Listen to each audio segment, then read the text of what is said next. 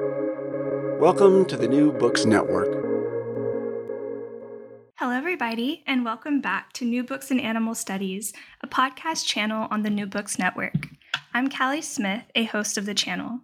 Today, we'll be talking with John P. Gluck about his book, Voracious Science in Vulnerable Animals, A Primate Scientist's Ethical Journey. As a warning, this interview will include discussion of animal suffering. In this book, Gluck takes readers through his transformation from animal researcher to research ethicist. He was a graduate student and mentee of psychologist Harry Harlow, who was known for his experiments with rhesus monkeys regarding attachment, isolation, and depression. After completing his doctorate in psychology, Gluck started his own primate research lab at the University of New Mexico in the 1970s, where he has since been a faculty member. In the 1990s, Gluck became a vocal advocate and advisor for animal research ethics. His perspective is a rare and necessary voice that challenges the status quo use of animals as research subjects. John Gluck, welcome to the show. Well, thanks a lot, Callie. I appreciate it. Good description. That was a nice introduction. Oh, good. So first of all, I think we just need to begin with like a cleansing breath, because this was a very difficult book to read.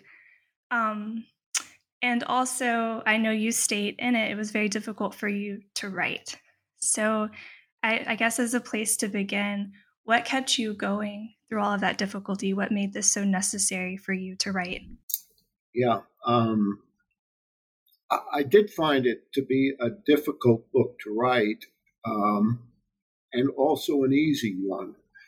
The difficult part was that to write what I wanted to write or what I felt I needed to write, which was trying to create and to provide to potential readers a picture of what the animal research world that I lived in, which I think was fairly representative of a lot of people, what it was like, and the kinds of conflicts that emerged and the kinds of confusions that occurred and the kinds of hand-wringing that happened and so on. And that having to recall a lot of those moments or times was the difficult part, because I should say I've been a compulsive 3x5 card person most of my professional life. So I'm always, for years, been writing around notes to myself about things I wanted to read or things that had just happened to me and so on. And so I had a really a large stack of these little cards with incidences that occurred to me as a scientist and as a primate scientist. And so I went through all of those again, and that was what was hard about it was the disappointment that I had in myself about my lack of action in so many of those moments and cases and circumstances that stuck in my mind, and I was reluctant to do much about them. So that was the hard part. The easy part was my motivation to do it. Like I said, I wanted to create a text or a story here that was accurate about the primate research context and world per se, and I was ready to do that, and that part was easy. The motivation of getting to the desk and writing it was never a problem, and then of course the business of publishing a book was a little bit more difficult, getting the right publisher and so on, talking to editors and what they want to do to your manuscript and so on. But I felt totally into the project itself. That wasn't even a question that I had prepared for, but as you were talking, as I was reading the book, I just remembered that you write about someone else who had written a book about animal research, and the editors were like, oh, we should take out maybe the most difficult parts or the most gruesome parts. So for your experience with editors, was there any pushback about the types of things that you included, or did they kind of like, agree to take your content as is? Yeah, well, when I landed with the University of Chicago Press, which, is a great publisher in the academic world, and their staff of editors and so on are really quite remarkable. No, I didn't experience editors wanting to make things a little less difficult to read, or the pictures a little less ugly. I didn't have that experience. But what I did have was I guess what I had to learn as a writer, that you don't want to have too many examples of the issue. You may have a stack of cards, but not every one of them can make the cut. Exactly. And what I had written was, like incident after incident after incident, moment of learning, moment of failure, so on. And it was a wonderful interaction I had with one of the editors, one of the development editors, because he was trying to tell me that you're just going to make it harder to get your message across if you bombard people with pictures, and when you don't need that many to make the point. Mm-hmm. And so that was, I would say, it was difficult because it was hard to go back and forth with the editor, but I learned a heck of a lot about writing for an audience like this. Because my experience was in scientific writing, where everything is, pretty limited and focused and constrained. Well, just as a comment on the prose, even though the subject matter is, of course, very difficult at times, your writing is very vivid, it's very sincere, and it's the examples that remain are very moving and memorable. I'm thinking about when you were an undergrad, it's a scene that you write about, and you were asked to kind of euthanize a bunch of rats, and you thought, okay, I'll just get a lot of chloroform, put them in a bag, and hopefully that'll be it. And then they lived, they actually survived. And so there was the second round of, one of your professors said, okay, here's another way to kill them, and you take them to the roof and you threw them against the wall. And it was just like, oh my gosh, this is horrifying. But yes, that's one example just for our audiences. Yeah, that it's amazing to think that stunning was an acceptable method of euthanasia. Yeah, I'm not so sure it's still not, but it was certainly an ugly lesson. That's another thing too. As someone who's outside of the sciences, I come from a humanities background. So much of this is not visible. Other than, your text and others about research, access to what really happens, it's very hidden from the public. And I think that's deliberate. So, which is another reason I think that adds credence to why your book is so important. Let's start with your childhood, because that's where you begin. And I love that you begin there because, you have a very unique story, but yet that there's so many actionable things that I think readers, myself included, can take away from this of, okay, how do you try to live the best you can in the world? And I like that you begin with your childhood, because those experiences with animals, family pets, the animals in your environment, are so formative. And that's one thing that your writing really helped draw my attention to. So why did you begin there with your childhood? Well, as I try to describe in the book, the environment that I grew up in New York City was, I would say, not too unusual. That is, that people are packed together and live close by one another, but yet, there's always this sense when you're living close together with people in other apartments or even in your own space, that you have to develop a kind of way of seeing other people but not letting them know.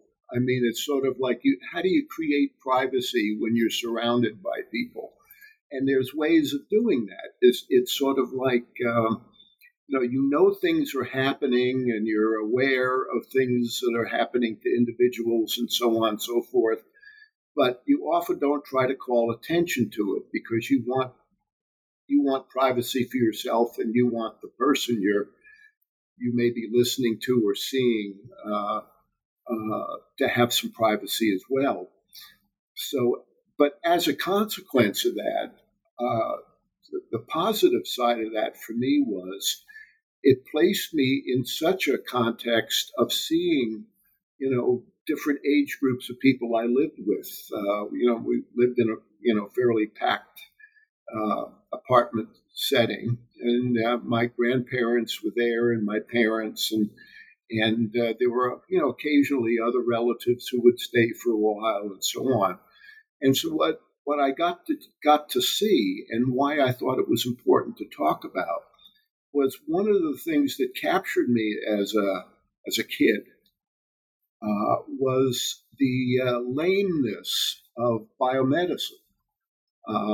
My father had a neurodegenerative disease that was starting when I was about 11 or 12 years old, and I could see him crumbling a little bit over the years and seeing that happen.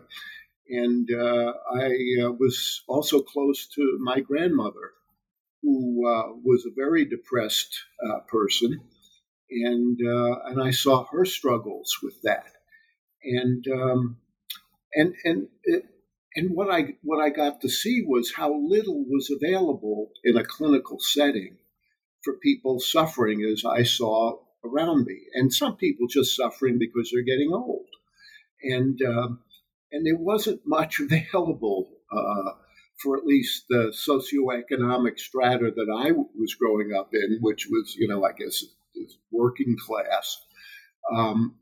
There just wasn't much, and I would go with my father sometimes to the hospital where he would be evaluated for this Parkinson's disease that he had, and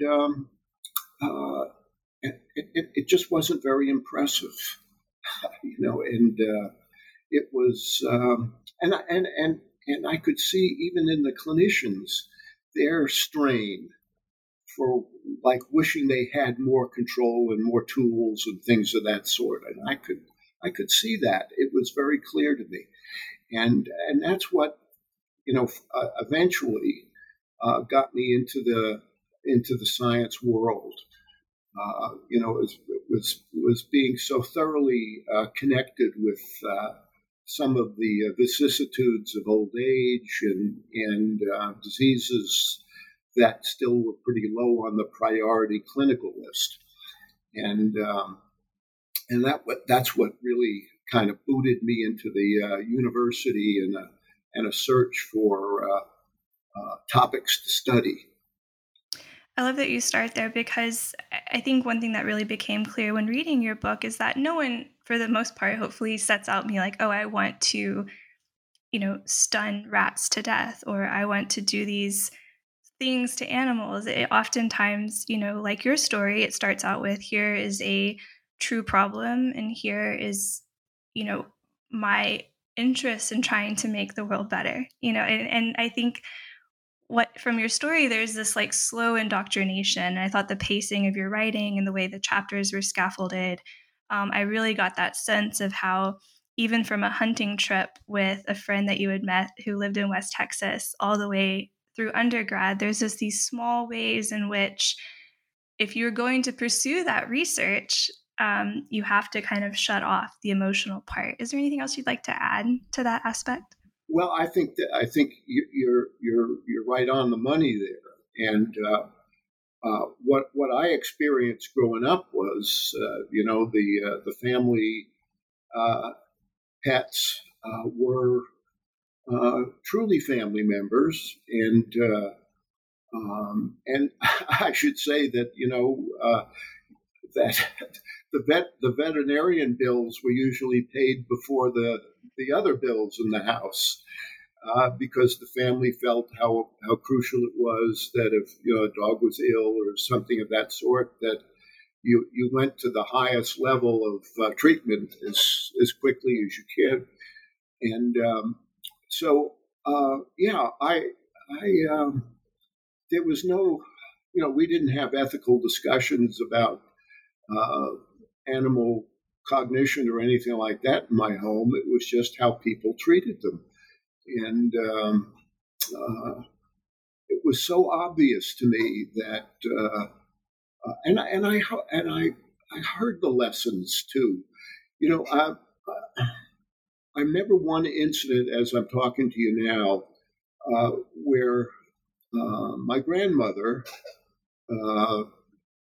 called to me and wanted me to go out into the back alley of the apartment we lived in.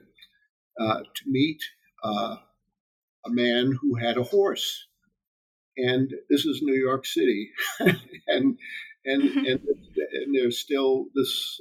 There were still people with wagons and horses, and this guy was the rag man, and he would collect, diffuse objects like rags and so on, and obviously sold them in some secondhand mechanism to make his life, and I could hear him. You could always hear him. I think it was a Wednesday when he usually showed up.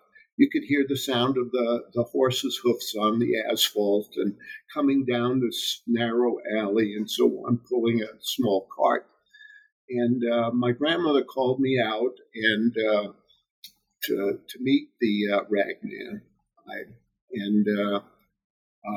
He was a native German man, and my grandmother was a German immigrant, and they were connected, and they were standing there and talking to one another in their native language.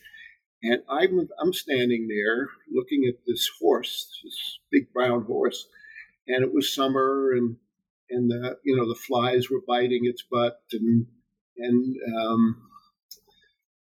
the horse just seemed to be in such had a real hard job, dealing with traffic, and it just seemed like what an awful situation for this animal that was built to run. And I asked my grandmother, I said, and the rag man, looked very poor, and he was, he was good-natured. I could see they were laughing with one another, but you could see he was having a hard time with his existence. And I, when he pulled away, I asked my grandmother, I said, it just seemed so difficult. And she just looked at me and she said, in German, das Leben ist hart. Life is hard. And that was her mentioned to me to take home with me. Life is hard, and you have to find some way to survive and still have joy in your life. You had to find a way to do that. And of course, when she said life was hard, she meant the horse too, not just the man. And it was clear to me she meant the horse, because she gave me like apple slices to feed to the horse and so on and so forth. So this context of seeing animals as living beings, also having an existential conflict in their own lives, as we did our own, was the context in which I thought about animals and believed about them. And when I went to the university and got fascinated with psychology and neuroscience, those proclivities about how to think about animals was challenged immediately by the kinds of methodology that I saw, the kinds of housing environments that I saw, the kinds of experimental manipulations that I saw. And the thing that was so clear to me was I had a choice. It was like, well, this is not the world for me, or I had to find a way to tolerate it. And I was really driven to tolerate it. And I'll tell you why. Not only that, the history of having a family that suffered like everybody else's family, but this was a time. This is like the mid-1960s, when psychology as a science was highly promoted. There was this view that psychology and behavioral science more generally, and neuroscience, had such great capability to deal with disease, to deal with the structure of confused experimental entities. It was like, even psychologists were talking about designing culture on the basis of psychological principles and things of that sort. So that picture to me was just so attractive. Like, okay, here is a discipline, psychology, neuroscience, that really are imagining themselves as able to bring so much better treatment biomedically and socially and culturally and so on and so forth. So it just seemed so like this was the direction to go in. And that's the way I felt it. This is the direction to go in. And so when I complained about how difficult it was to be in the lab and see some of the things that I saw, usually the response was, well, maybe you're not cut out for this. It wasn't like, I understand, and maybe we need to change some of our methods that makes it easier for you to work in the context of animals and so on. I didn't hear that. I heard was, well, maybe you're just not cut out to be this kind of rigorous scientist. And that's kind of how I heard it, was if you really cared about scientific advancement, you were going to have to make an agreement with yourself to not be dissuaded by some of the methods that were seen as necessary. And I bought into that. I'm thinking about your grandmother's words about life is hard, and it seems like in some ways your professors were telling you a similar thing, like this work is hard, like this type of academic life, this type of is hard. And in an interesting way, your really incredible story about the ragman and the horse, your labor became so tied up in animals' lives as well, to different degrees than the ragman, of course, but it's just a really fascinating parallel. And yes, so just to kind of back up a little bit and lighten the mood, I guess it's not necessarily a mood lightener, but you were talking about one of your graduate students once you became a professor, and you expected him to acknowledge you in the credits, right? Like, oh, thank you, Dr. Gluck, for your support in this project, la la la, as one would usually do. But instead, this student did something that was really surprising. Do you want to tell listeners what they did? Yeah, that's Robert Frank was my first graduate student when I was at when I started at the University of New Mexico, and he did some studies on the way in which animals who had been raised with minimal social experience were able to acquire some new social behaviors. And, and I remember when I was reading his the final copy of the thesis, and and I did just like you said. I quickly turned to the acknowledgments because I wanted to see what he had to say about me, and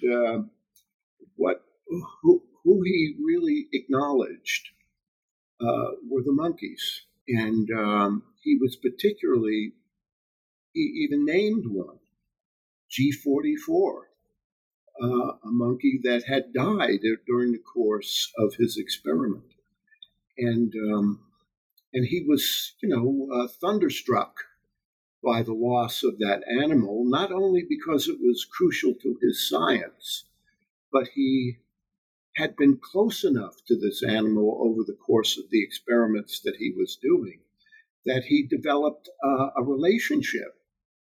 He understood her as an animal and her as a being, and what frightened her and what didn't frighten her, and so on and so forth. And so his acknowledgement was her. And I was so, I couldn't believe it, actually. It was, because I actually did, he seemed like a pretty tough guy. Mm-hmm. And he was All-American, had been an All-American swimmer in college and so on. Very tough head, focused and so on. But to see that this experience of studying and losing an animal had more than just an effect on the experiment per se, but on his emotional involvement with that kind of science. And I should say that Bob Frank never did another animal experiment.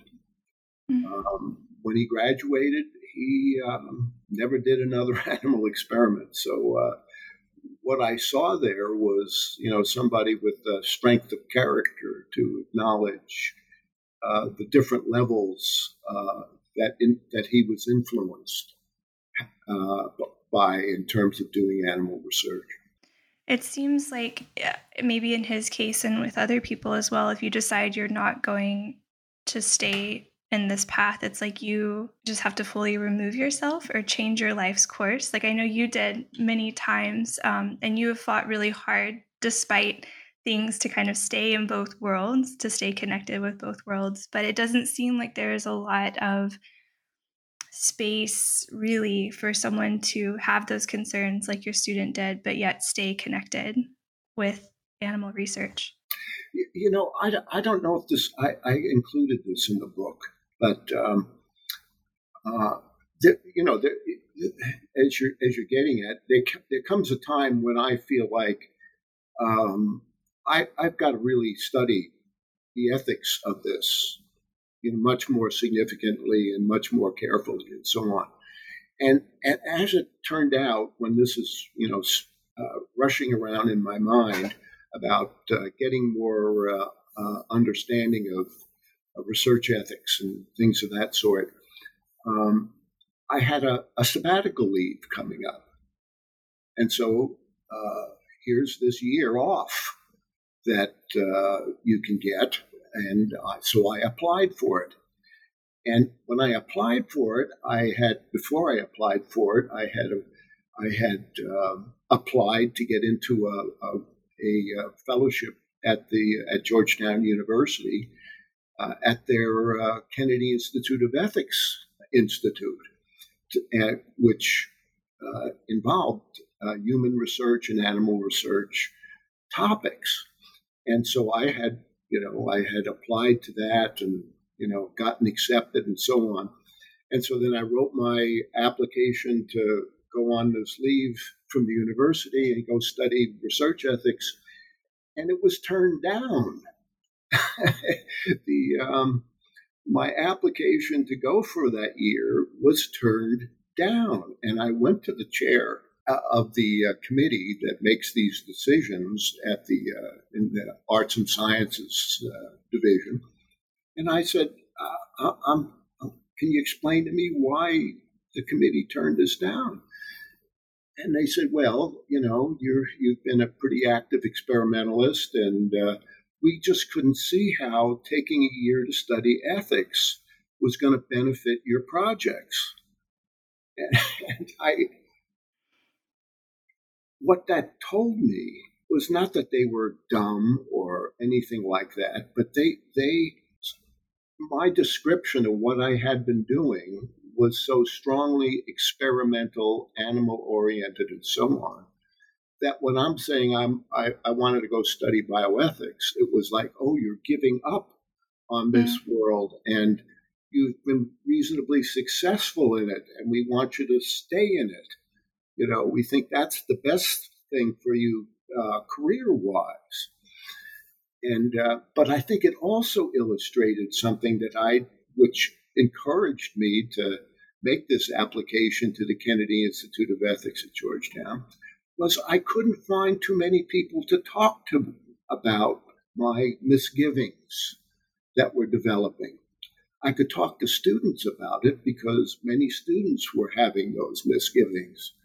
But when I talked to some of my professor colleagues and so on, there wasn't that much interest. And so that's why I felt like I really needed to go somewhere to get an in-depth kind of exposure. But so I did. I went to my department chair and I said, Bill, I got this letter. They turned down my sabbatical and so on and so forth. And I said, well, I want you to know I'm looking for a job. I'm leaving. And if they can't see the importance of having an ethical grounding in research, I don't want to be at this university. And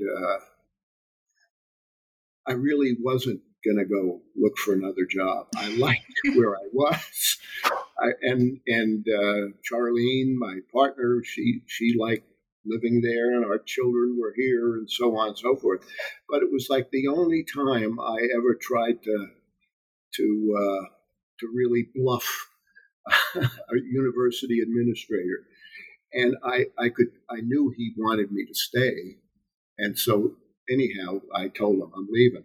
And about a month later, he came back and said, "Oh, they changed their mind. They're happy to support your leave to go study bioethics." And and so I did. But it was like I still think about it when I hear myself describing the story. Is why would they be so reluctant? And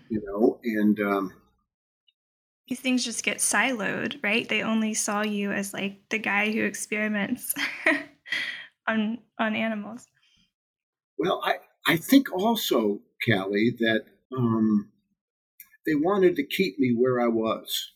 And because, from their perspective, it was good for the university. It was, good for some of the academic programs.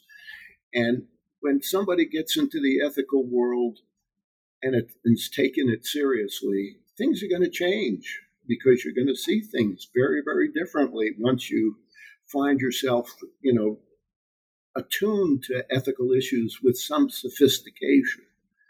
And I think that, again, they preferred to keep me in where not like they were trying to keep me in line, but what they thought was good for me and the university. You write at some point in your book, people expect philosophers to question things and to do all of that, but not really scientists necessarily, in terms of like the larger ethical questions, the big dilemmas about what is good, what is evil, what is right action. And that's a big part of your story as well, like just navigating all of these institutional structures, and how to try to do your best work within those, while also still, maintaining a job. Because I was thinking when you were telling that story, Harlow had given you advice that you write about, like don't say you're leaving a job until you really have another job, especially in academia. Yeah, right. That's right. This might be a good time to just briefly turn to him for a moment, because he seems like such a significant presence in your life and in the story. And yeah, what do you want to say about Harry Harlow? There's so much to say about him, but what would you like to say about him today?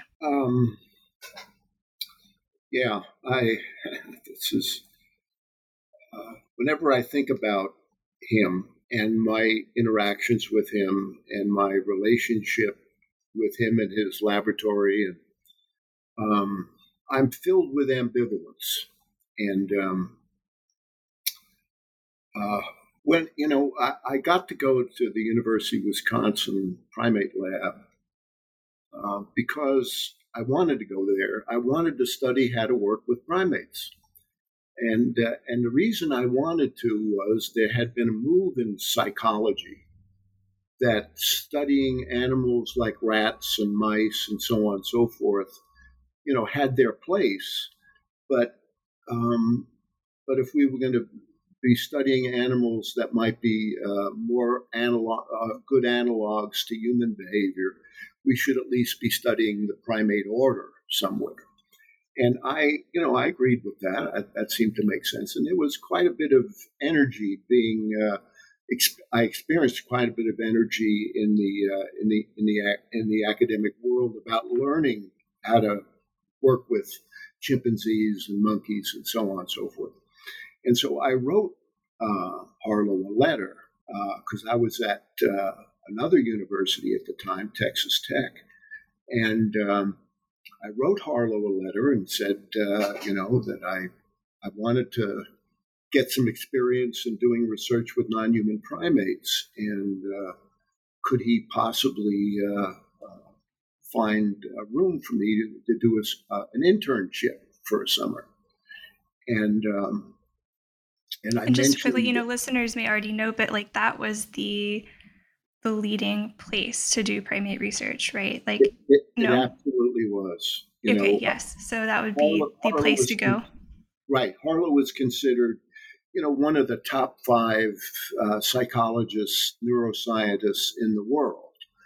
And his laboratory at the University of Wisconsin in Madison was considered really like the mecca of primate research.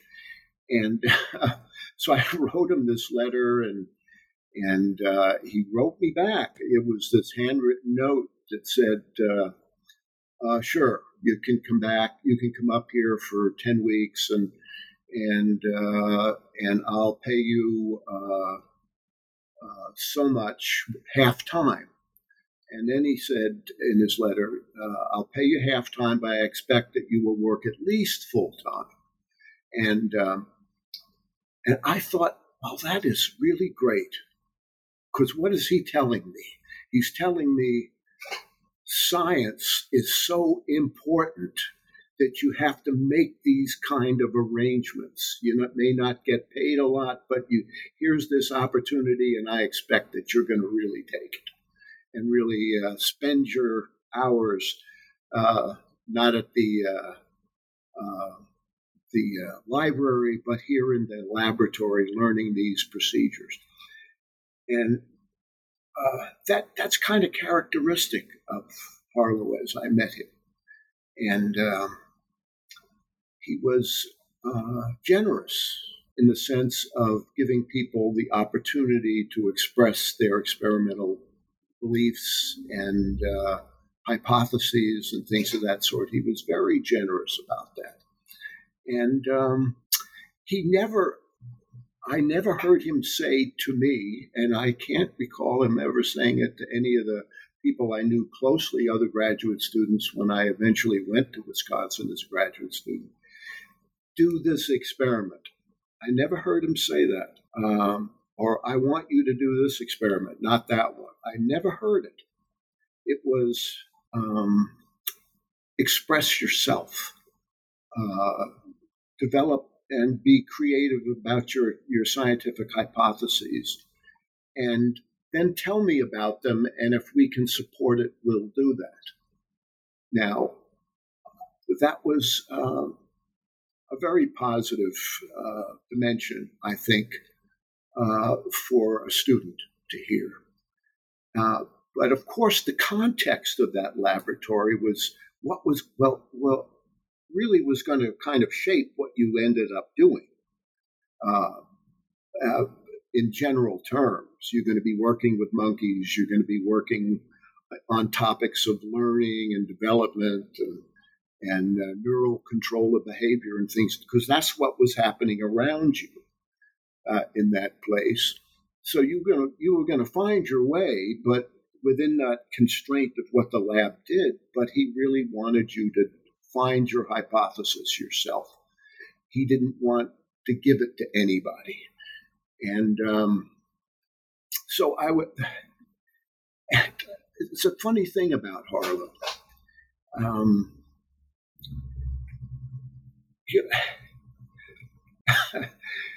He would walk around the halls of the lab, and if we were a bunch of us graduate students might be talking about the Packers football game from Sunday, and he would walk up to the group of us and he'd look at us and say, "Making progress," and then just walk away. He didn't say, like, "Get your butt out of here, get back to your lab." He just has this, with this kind of wry smile, like, "Making progress." And the other thing I have to tell you about that lab, I still consider a lot of the people that I knew there, who were, staff members, other students, and so on, some of the most important people in my life. And I graduated from there near 50 years ago.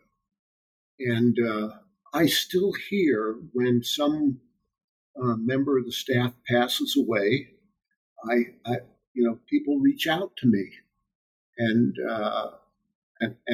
other students who work there, and so on and so forth. And we've stayed connected for 50 years. Editorial secretaries, shop people who built apparatus, and so Harlow created that. People got along. It's not like they agreed with one another all the time. They didn't, and there was an age difference. There were people that worked there that were older, had been in the military, and so on and so forth. And then there's a bunch of us students, and this is in the Vietnam era, and the University of Wisconsin was a very anti-Vietnam War university. And so there was conflict between people who were older and had a different perspective on the military than the younger students. And we would fight like hell at lunchtime about Vietnam and so on and so forth. But when it came to working together, like needing to get a piece of equipment built, or a veterinarian to treat a sick monkey, it was completely smooth. And I don't know how he did that, but he did create that world where people got along and worked together. Now, what we think about the work is another question. Mm-hmm. And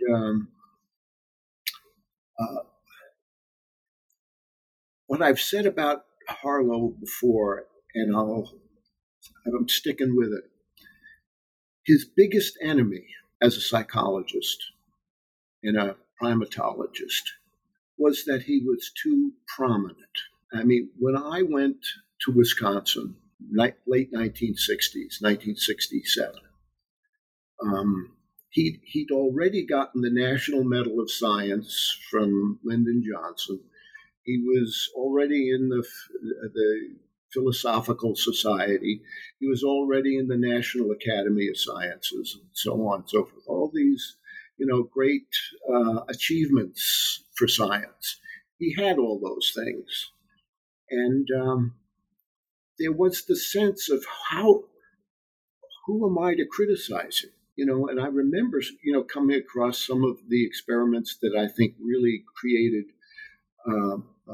a lot of suffering in the animals, and I'm not so sure much in the way of benefits scientifically. And I would see them, and it's like, this shouldn't happen. This is... You're talking about like the pit of despair, just as one example. Exactly. Like for our listeners, yeah. Yeah, the pit of despair would be one of them. I remember walking into that room and seeing those devices set up, and it's like, and the monkeys with urine burns. And it was just incredibly disgusting. And, but the thought that I know I had and some other of my colleagues had, was, who are we to criticize? It would be, here he is, though he never seemed haughty, like I'm a big shot scientist. I never saw that aspect of it. But he hadn't created easy communications between different levels in his lab with him. And but I think it was mostly people being struck by his prominence and keeping quiet when they were disturbed about some questions or had some questions about some of the experiments that were going on. So it was, I would say this was, some of the things that made it hard to write the book was remembering this kind of cowardice. And that's what it is. It's a strange sort of thing to say, well, I want to respect this person by not telling him I think I've got a potentially important view about what you're doing. And here's the other thing, Callie. If I had walked into his office, sat down and said, Dr. Harlow, I think these, pit of despair studies are just to create too much suffering in the animals and too little benefit coming out of them, I don't think he'd throw us out of the damn office. That wasn't his way. Thinking now, I'm sure he'd listen. I don't know if he'd do anything different, but he wouldn't make fun of me and say, well, you're just too stupid. And, don't you ever say anything like that to me again, and so on and so forth. I don't believe that would have happened. In the book, you write about when you were, deciding, do I take the department chair position or do I, fully pursue this, being on committees and really trying to establish this, ethical infrastructure for looking at animal testing. You were thinking about Harlow and what would have happened if you would have asked him, hey, Dr. Harlow, can we use some of this grant money to buy Peter Singer's Animal Liberation? And you write that he would have said, yeah, buy 3 copies probably, right? 1 for you, 1 for me, and 1 for the library. And I was like, wow, that is really fascinating. Complicated. Callie, I feel very confident about that statement too. Because that was the world he created for students in his lab. He had a nice personal library that was there available for our use. We had full use of the Xeroxing machine, for free. He was always supportive about, well, learn this or take that course over in anthropology about primate behavior and so on and so forth. I feel really confident he would have said, let's get 3 books. And he probably would have, given a lecture somewhere about how he agreed or disagreed, and I would imagine disagreed with Peter Singer's attributions of his work. But he wouldn't have denied it. I'm pretty sure about that. That seems like maybe a good point to sort of think about now and moving forward. What are some things that you are encouraged by that you see happening with research and students and various levels of power conducting these things? Let me tell you what I'm disappointed about. Yeah, let's do that. while we're talking about the book right now. Yeah. And I wrote that book for an audience of people, scientists, and the public.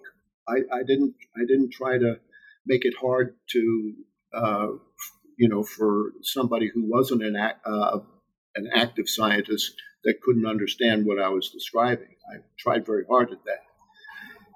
But I also wanted my colleagues that they wouldn't deny immediately without reading that it might be worth reading a little bit about how this colleague of theirs who came from this educational background and is having second thoughts and has an argument to make about those second thoughts. So let me say this. I wrote that book, I think it was published in 2016.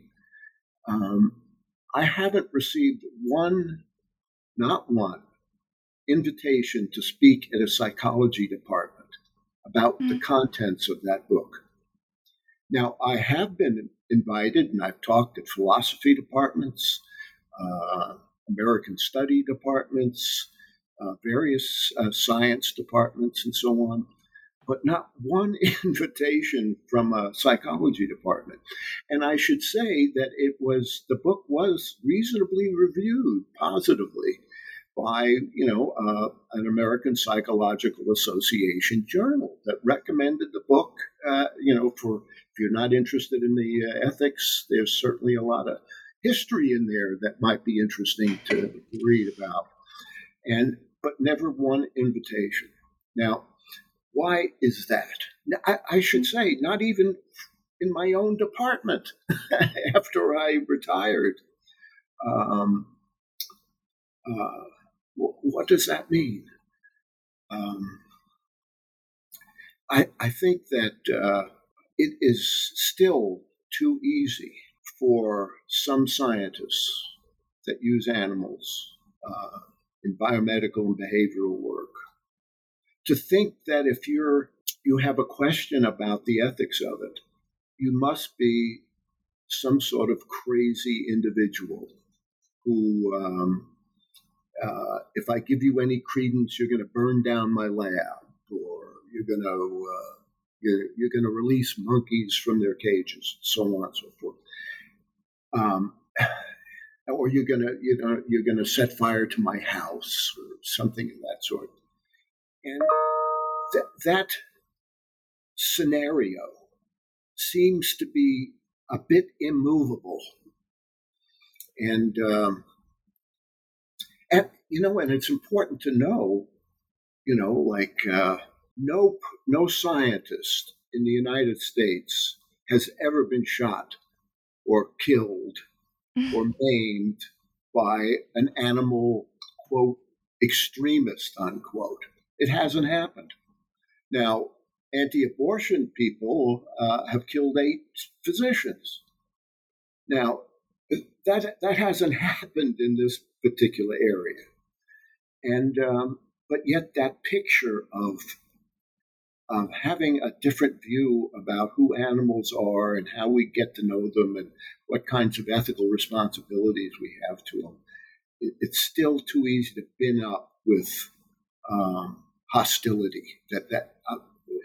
That's just really hostility, not really good scientific or even very good ethical argument, which I say is completely wrong. So I'm disappointed with that, and what that goes to is I think the ethical education of scientists is better than it was when I was a graduate student. I think if you're a graduate student being supported by a grant from the National Science Foundation, and you're an assistant in a research project, you have to take a class on ethics and learning about integrity of research and some of the basic ethical standards of human and animal research. You're required to, I think it's something like 15 hours or 20 hours of face-to-face discussion about these issues. That's a box-checking kind of way to go about teaching ethics. Okay, you want to get your check next month. You got to take this class. And did you take the class? Yes. Were you there for 15 hours? Yes. Check. All right. Now we can get back to work. So and you've taught some of these classes. Pardon?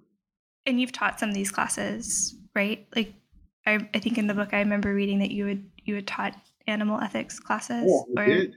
Ethics and research classes.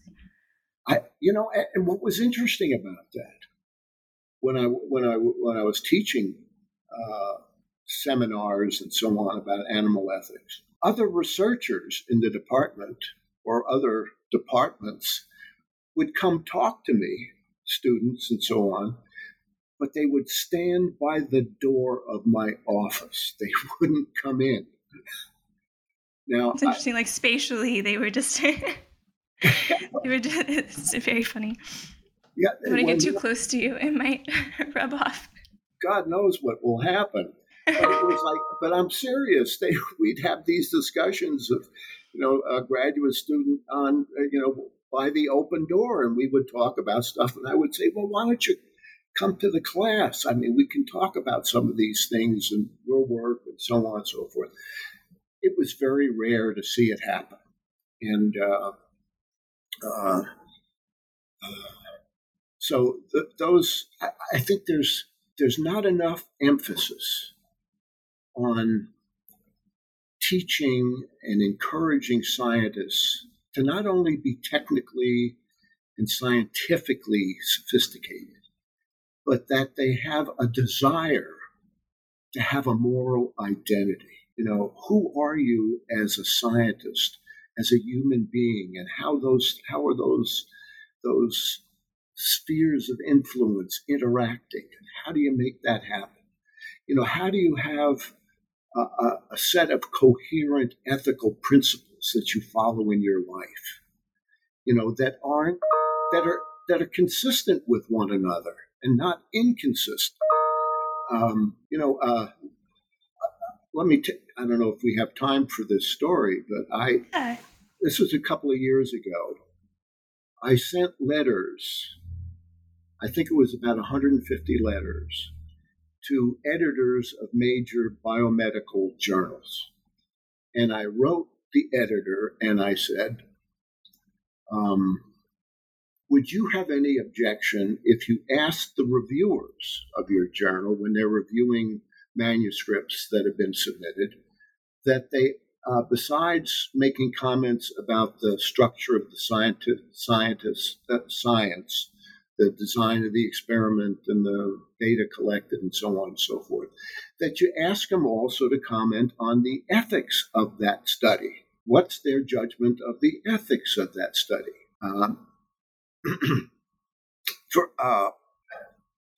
Did you get any responses? You weren't asked to give lecture or talks anywhere, but did you get a response to your letters?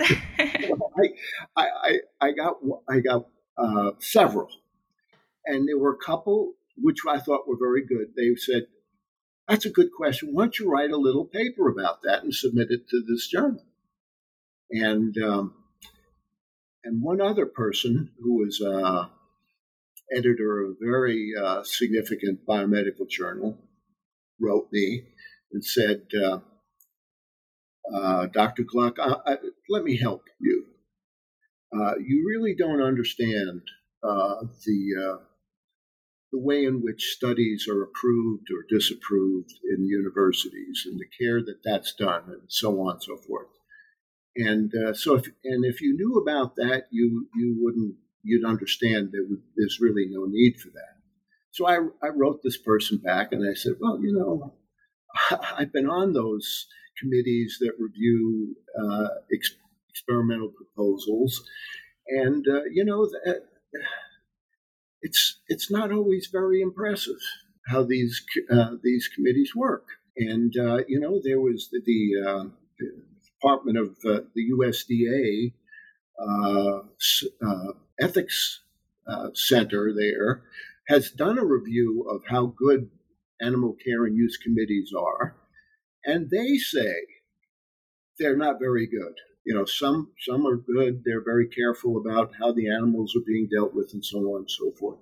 And others are not. This is not some, people from the ethical treatment of animals saying this. This is the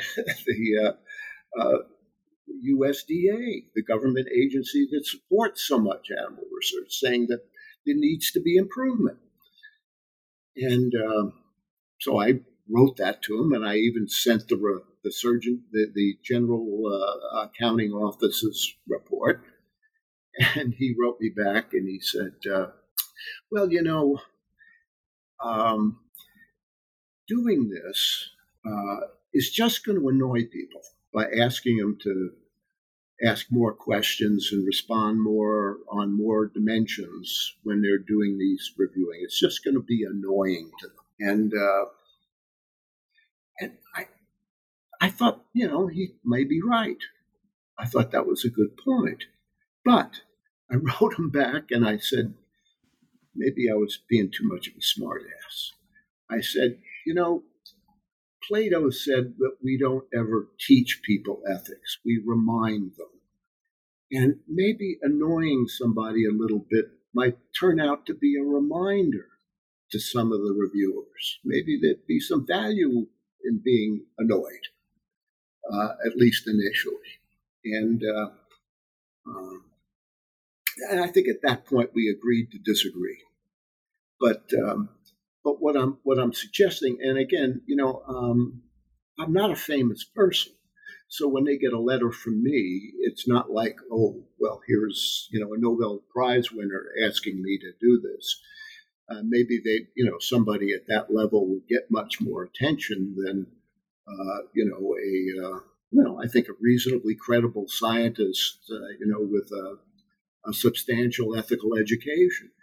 But I'm not famous, and I think that's what it takes is people at that Nobel kind of level to be asking these kinds of questions and promoting this.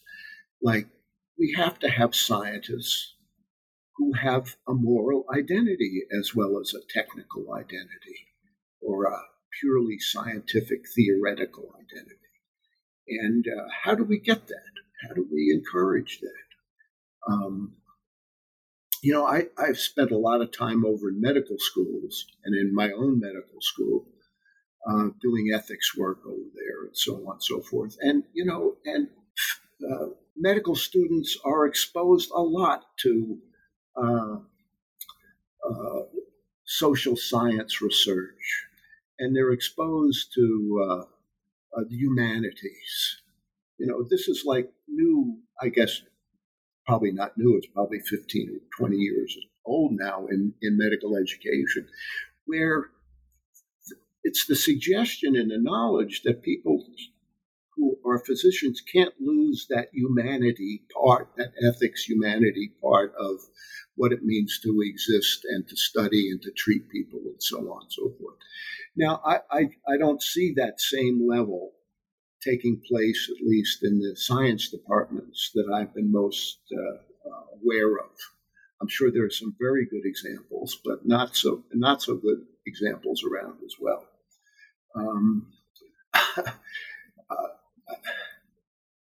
I remember this one case that came in the department I was in, and it was a graduate student who was in the clinical area, studying to be a clinical psychologist. And they had made some missteps in some aspect of their educational process that seemed to suggest that maybe they weren't quite as ethical about keeping secrets and not speaking about what patients were talking about and things of that sort. And so that they weren't very good at confidentiality. And that's obviously a very significant aspect of being a clinician is that. And I remember the meeting that we had, and the faculty decided, well, why don't we send her to the experimental side? She'll have to leave the clinical area, but she could go be an animal or a human researcher. And I thought, What? Are you kidding? Why would those difficulties that you're seeing and sensing in this person ethically, why would that not be relevant to a person who's a human researcher or a person who studied vulnerable animals? And it was like there's not much ethics over there in those areas, which of course is complete nonsense and has been nonsense for a very long time.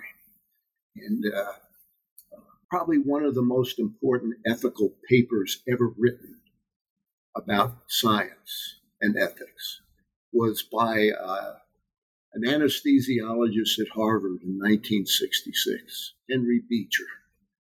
In 1966, he wrote an article about 26 experiments that he took out of the literature that he said were obviously unethical experiments in the simplest definition at 26.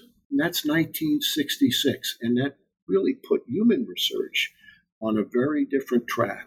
There really hasn't been something like that caught the attention of a profession in animal research. I think maybe Peter Singer's work has come close, and some other important philosophers. But there's still resistance there, where in the human domain in research, there has been a much wider opening to understand the limits and the responsibilities of me as a scientist and what I'm doing to a child or to let's say, a person with a medical diagnosis, and I'm doing an experiment, so on and so forth. It's much more serious in the human domain than it is in the animal world in a general sense, still. I want to keep talking to you for another couple of hours. I'm sure there's much more ground that we can cover. But in closing, I'd like to hear, is there anything that you're currently working on or really curious about as we turn to the new year? One of the things that I think is unfortunately been minimized is the way in which science really operates at its heart. It's not just that we go and take courses in physics and chemistry and so on and so forth, and then we just apply those kinds of methods to the problems that we create. There's a big social dimension of how labs work. When I was at the University of Wisconsin, it's like we were monkey guys. We were the monkey people, and that was like a culture, and we looked down on other researchers that didn't use non-human primates. And it was a sense that, we had a culture among ourselves, and the methods that were typical in that culture are ones that we used. Now, that's, of course, all science works that way, in a sense that there's a tendency for human beings to form clusters, and there was a book written in the 1930s about the social dimension of science. And it was the idea that what happens is cultures form, like I said before, and ways of thinking form. And these become like real things that struggle with one another, and also restrain and constrain how people think their science must be done. And so what Thomas Kuhn wrote a book in 1962, The Structure of Scientific Revolution, very crucial book. And what did he say is one of what he called normal science was that you have like in some domain, you have a theory and it explains a lot, and we stick with, well, that's how we explain such and such a phenomenon. And then when experiment experimental results start coming in that conflict with that theory, there's a resistance to them. There's an ignoring of this data that is has a negative kind of connotation for the theory itself, and we keep rejecting all that data that is telling us that our theory is wrong. We keep rejecting it, and then eventually there's so much of it, you get a scientific revolution. That's when things change, when there's a paradigm shift. And that term, paradigm shift, was Kuhn's.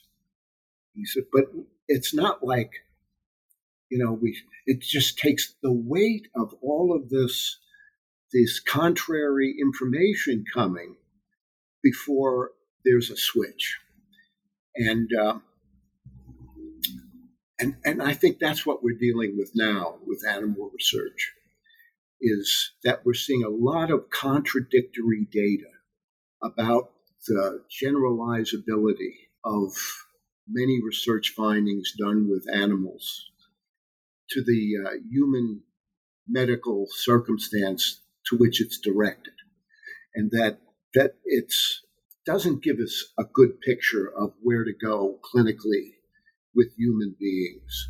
And that evidence is coming more and more and more and more, but yet we resist.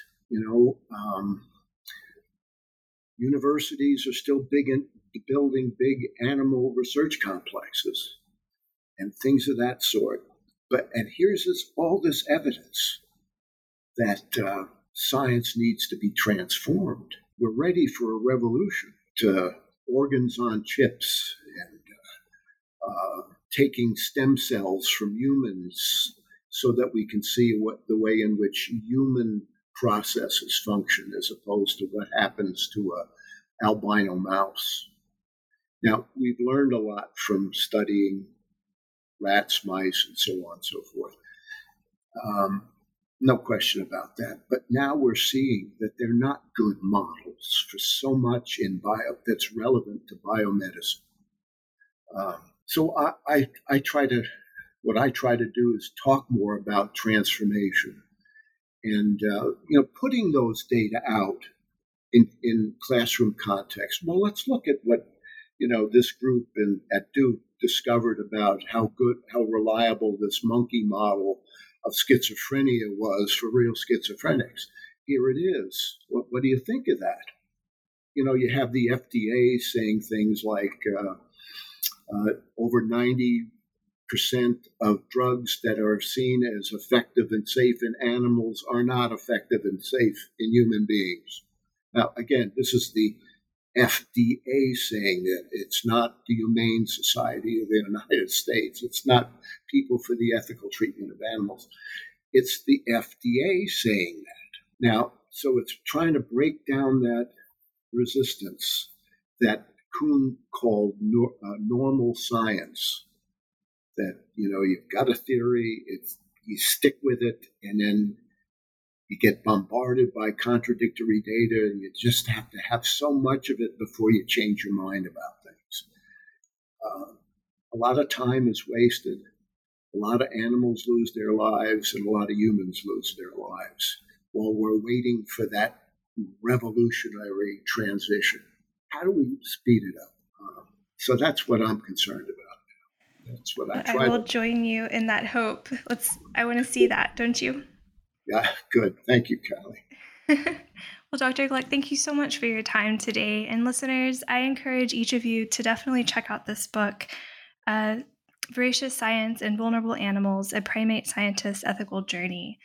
Thank you so much, John. Thank you, Kelly. I appreciate it very much. Bye-bye.